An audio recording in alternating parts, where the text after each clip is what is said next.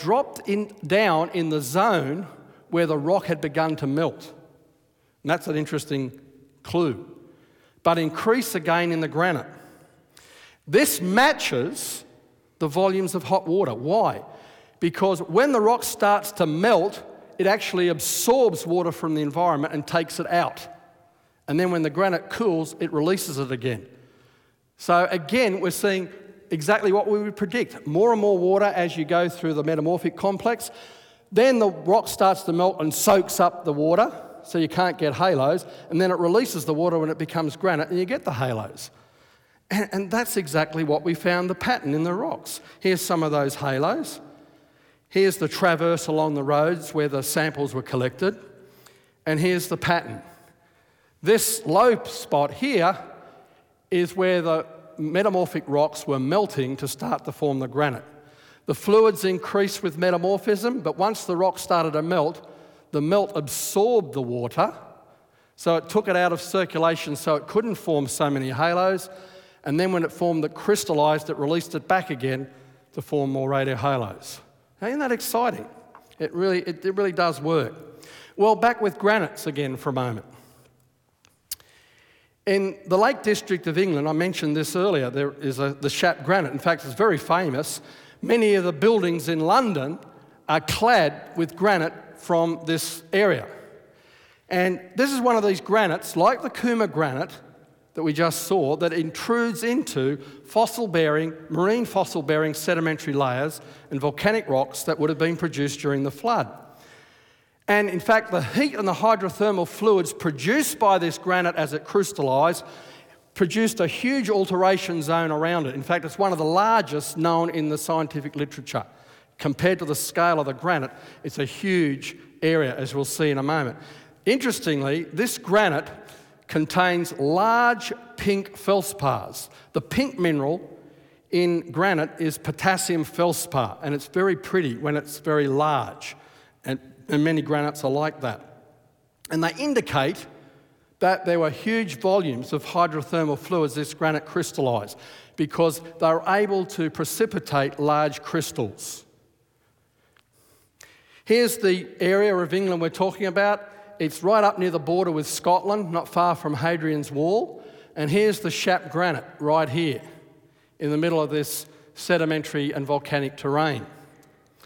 And this is a close-up view of the granite. It's only a small body that outcrops, and this dotted line is the alteration halo around it. And you can see where I collected some of those samples. Here's the quarry, the older quarry, that has produced a lot of the ornamental rock for cladding of buildings in London, and some of the samples came from that quarry. Here we can see the large pink feldspars, and they make very beautiful polishing surfaces for ladies to have in their kitchens. And so if you have a granite in your kitchen bench, just remember it's radioactive. Just thought I'd give you some encouragement tonight. Whoa, we've lost our... Let me go back quickly. That's what the granite looks like under the microscope, some of these large crystals. In fact, can we see a zircon crystal?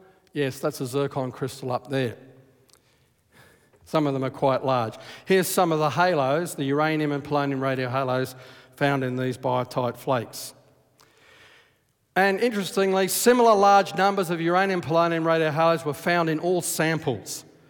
Neither the granite isn't primordial, it was formed during the flood, and therefore the polonium radiohalos aren't primordial. They were formed after the granite formed during the flood, or as the granite formed during the flood. Again, with this diagram to show that it had to be as the granite reached the bottom of its cooling curve, below 150 degrees. Now, interestingly, the large radiohalo numbers were the same at the granite's edge as in the centre, in the more inward a bit. This sample here is from this location. Here's the boundary of the granite, right where that tape is. The sample was just taken right beside that. And these heat effects, by the way, also confirms that the granite was formed during the flood. It wasn't intruded cold, as Robert Gentry suggested as his solution to this problem. He suggested that granites were created and then they were intruded cold during the flood. No, here's the heat effects as a result of molten intrusion. Let's go to the Yosemite National Park quickly. That area, of course, is almost exclusively granites. And in the centre of the park, in the most accessible areas, is a group of granite bodies called the Tuolumne Intrusive Suite. Some of you may have heard of the Tuolumne Meadows, the high country. Well, that's where the name comes from. And these granite bodies were sequentially intruded into one another, as we'll show in a moment. As they were intruded, there are no boundary heat alteration effects between the later and the earlier granites. That means they were all still warm as they were each one sequentially intruded, which gives us a clue that the sequential intrusion may have been fairly rapid. Here's the area of California that we're talking about, the Sierra Nevada, and this is the Yosemite area here. And this is a geological map of the core of the park, and I know the scale is hard for you to read, but if you want the full-scale version, go to the Answers Research Journal on our website. And this paper appeared earlier this year, so you can print it out, attach it to an email as a PDF file, and send it to anyone else you like. And the samples are shown there where they were obtained from and all the data. Of course, it's a beautiful area. No matter where you look, it's granite. That's the back of Half Dome. That's some of the falls from Glacier Point. And this is in the high country up towards Lake Tenaya. And here's some of the outcrops, again, on the road cuts. And the granites are an interesting rock to study. In fact, when I did my bachelor's degree, it was a granite that I had to map the boundaries of. And interestingly, just in the last few years, I've gotten from my archives the samples I collected 30 years ago during my bachelor's degree work to actually look at for radiohalos. And there'll be a paper on that shortly because it's come up with some interesting results. Here's what these granites, different granites of the Tuolumne Intrusive Suite look like under the microscope. Now, the interesting thing is the number of the polonium radiohalos increase almost exponentially from very few in the first intruded body, which is called the granodiorite of Cunha crest, to large numbers in the last two of these sequentially intruded granite bodies, the Cathedral Peak granite and the Johnson granite porphyry. So there's a difference in the radiohalo numbers depending when the granite was formed in this sequence. This correlates, interestingly, and this comes right out of the research done by our secular colleagues directly with the evidence for progressively increasing volumes of hydrothermal fluids in these granite bodies. So again, there's a correlation, more hydrothermal fluids, more polonium radiohalos. And that again verifies the predictions of the model, which increases our support for that model. Here's some of the radiohalos found in these biotite flakes, and this is another. See the difference in the coloration of the biotite, reflecting the hydrothermal fluids. The Cathedral Peak granodiorite, the second last of these granite bodies, the evidence for the high volume of hydrothermal fluids is again these large pink feldspars, really large pink feldspars, just as in the Shap granite in England, the Lake District of England. And this is the sequence of intrusion. First of all, the green body is the granodiorite of Cunha crest, and it cools progressively inward. The red area is the area that's still cooling. And not long after it, you get the Half Dome granodiorite, named after Half Dome, which is made up of this rock called granodiorite. And you see some of it has already cooled, and it progressively cools inward. Before that's finished, you've got another body, another phase of the Half Dome granodiorite, and finally you get intruded into that, the Cathedral Peak granodiorite, and the last little bit is called the Johnson granite porphyry. Now the interesting thing is, there's so much evidence of hydrothermal fluid in the Johnson granite porphyry that the steam would have built up to such an extent that as that rock was cooling, it parented a volcanic eruption. And this comes straight out of one of the books that is available on the geology of the area. This is the present topography.